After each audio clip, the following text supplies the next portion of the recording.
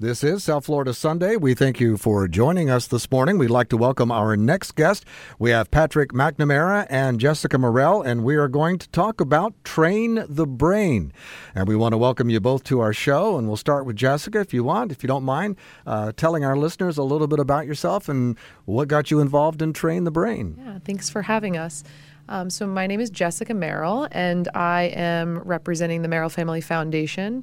It's a foundation that my family and I started after we lost my dad to suicide almost 8 years ago as a way to ensure that other families didn't have to go through what our family went through by bringing to light the resources that exist in our community for mental health, not only from a proactive standpoint, like we do with Train the Brain, but also in a crisis situation, where can you look for help? And so we work with organizations, nonprofits, and other foundations around our community to make sure that those resources are accessible and available to members of our community.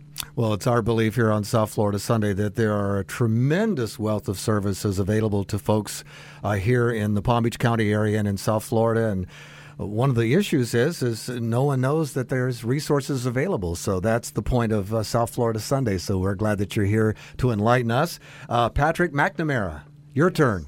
My name is Pat McNamara. I am the president and CEO of Palm Health Foundation, and it's a pleasure to be here.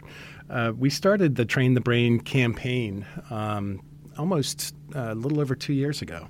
And when I first came to the foundation, it was a topic that is dear to my heart, and I'm just thrilled with the amount of momentum that has continued to catch on year over year. We operate these community health campaigns through the foundation, and one of the purposes of the Train the Brain campaign is to help residents understand that taking care of your brain health is just as important as taking care of your physical health.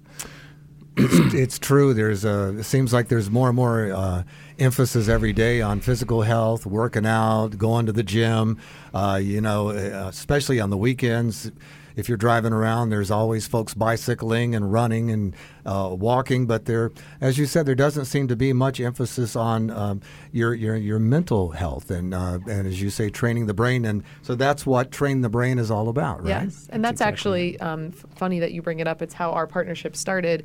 Palm Health Foundation in probably 2000, maybe 17, started the Let's Move campaign, which was initiated in the White House from Michelle Obama, and it was just to get people in our country to start moving more. My family's business is a 30-year-old fitness and wellness facility, Ultima, out in Wellington, and we started to partner with Palm Health Foundation on that initiative to kind of motivate more people to keep moving, and that was the catalyst for the conversation. And then as Pat came in as CEO, was when it initiated that we should really start to prioritize the conversation around brain health, just as we had been around physical health. Mm-hmm. And you are emphasizing the workplace. So why is that? This year, we are focusing in 2019 for our campaign on brain health in the workplace. And it's interesting across the country, really across the globe. We have been seeing from the business community greater recognition of the need to pay attention to mental health issues, and particularly in the workplace. So it really caught my eye over the summer. The U.S. Chamber of Commerce announced a partnership with the National Council on Behavioral Health to promote something called mental health first aid. And when I saw that, I just thought, this is really important, timely, and wonderful for that sort of partnership to come about. And it has to do, why we're focusing on the workplace is because it's where we spend such a significant amount of time in our lives. And the studies that have come out have shown that by and large, we do not deal with workplace stress well. We engage in all sorts of unhealthy behaviors. And there's a real appetite, especially among millennials and Generation Zers, I guess they would call it, for I think it's over 95% want their workplaces to do better in terms of addressing mental health. It's the sort of thing where time has come for us to get beyond the age-old stigma in terms of separating out mental health from the rest of our healthcare and well-being in general. it's become a concern that over the next several years, mental health conditions are going to cost the country more money than diabetes, cancer, and the other top physical health ailments combined. You mentioned an important word that I wanted to talk a little bit about, stigma.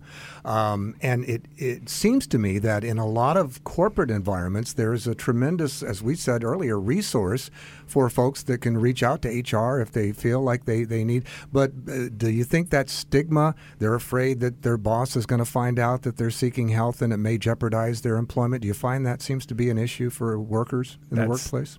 From the studies that came out last year from the Mental Health America and the American Heart Association convened a CEO roundtable and also commissioned a large study.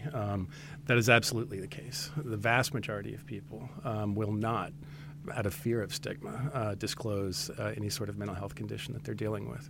But over 76% of them say that at some point in their life they have dealt with a mental health condition.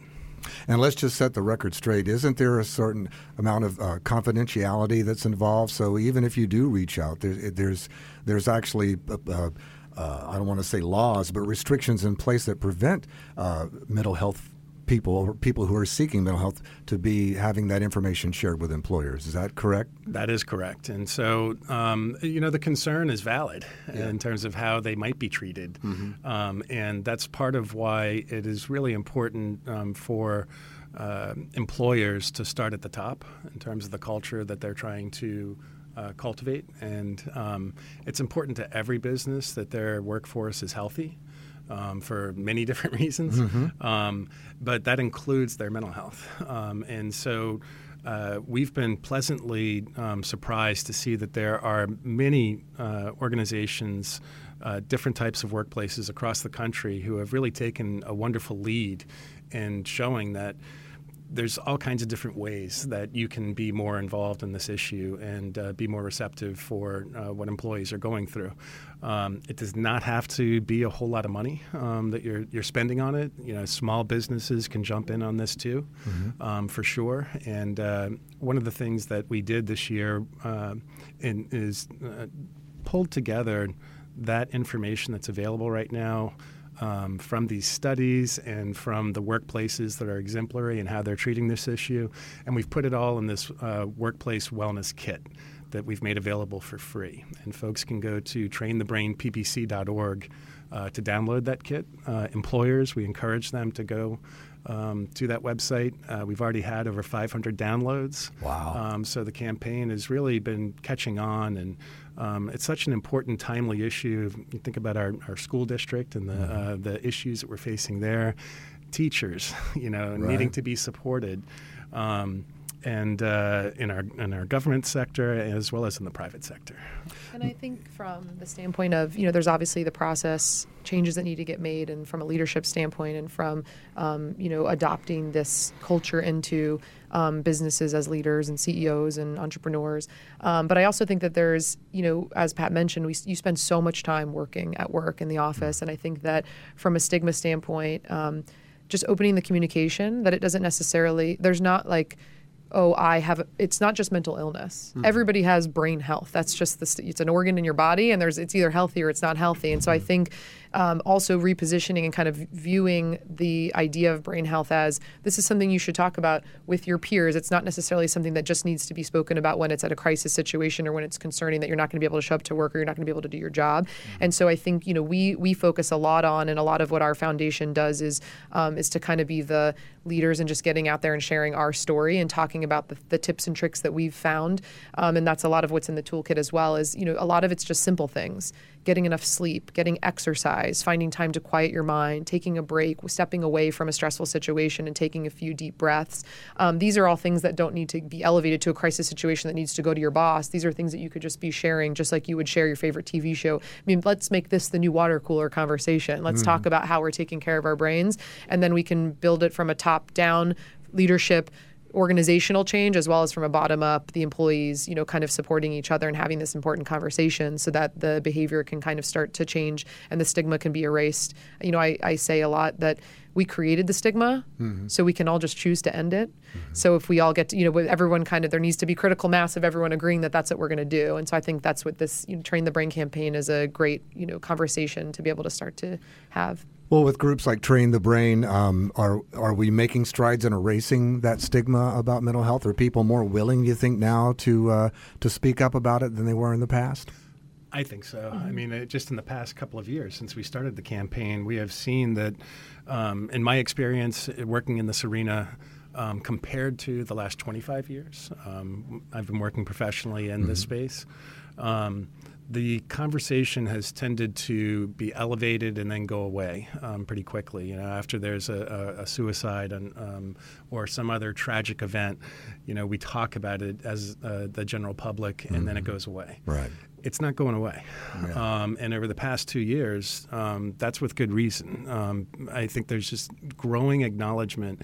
And in my personal opinion, I think we're reaching a tipping point in terms of changing not only public opinion, but understanding. And that's the crucial part here. So much of the stigma is born out of ignorance and just holdover from the past. And we've also come to see that, if I'm talking to a relatively large audience, and I don't do this, but if I asked, how many folks know somebody who's affected directly by a mental illness, almost everybody's going to raise their hand. Sure. And so this is no longer an us versus them sort of issue. It's the sort of thing that we need to be able to recognize and normalize, frankly, in terms of what is good mental health. We all have it. And there's a continuum in terms of good mental health. And I think too, when you look back at, some of the biggest health issues that our country has faced or the world has faced over the past 10, 20, 30 years. And from my perspective, you look at it as there was a cultural shift when almost like pop culture got involved in the conversation. And, you look now and you say October's Breast Cancer Awareness Month, and the NFL changes the colors of their uniforms to acknowledge that. So the awareness, the money that is then raised subsequently because of the awareness, and then that goes to research to finding a cure, that when you look at to Pat's point about where it's starting to shift is it's no longer just a spike in something happened, everyone's reacting to it and it goes away, but you start to see that, the Royals have a campaign in the UK that's coming out. There's NBA players who are making a stand in the NBA to say that this is something that needs to be dealt with. It's happening in sports, in entertainment, in, government. I mean, this conversation's coming up in so many ways that supersedes one incident and also supersedes one community. That's when, when you look back and you see when did the shift change in a lot of these diseases, heart disease, lung cancer, breast cancer, autism even. I think that's when you started to see this conversation being introduced into pop culture, and we're starting to see that more and more, that it's just kind of becoming a regular part of, conversation among, the world, really. As it should be. And do you find, too, that you mentioned pop culture, there have been a lot of recent suicides of a lot of pop culture icons. Robin Williams comes to mind, several others. Anthony Bourdain. And many, many others, and some just recently, too.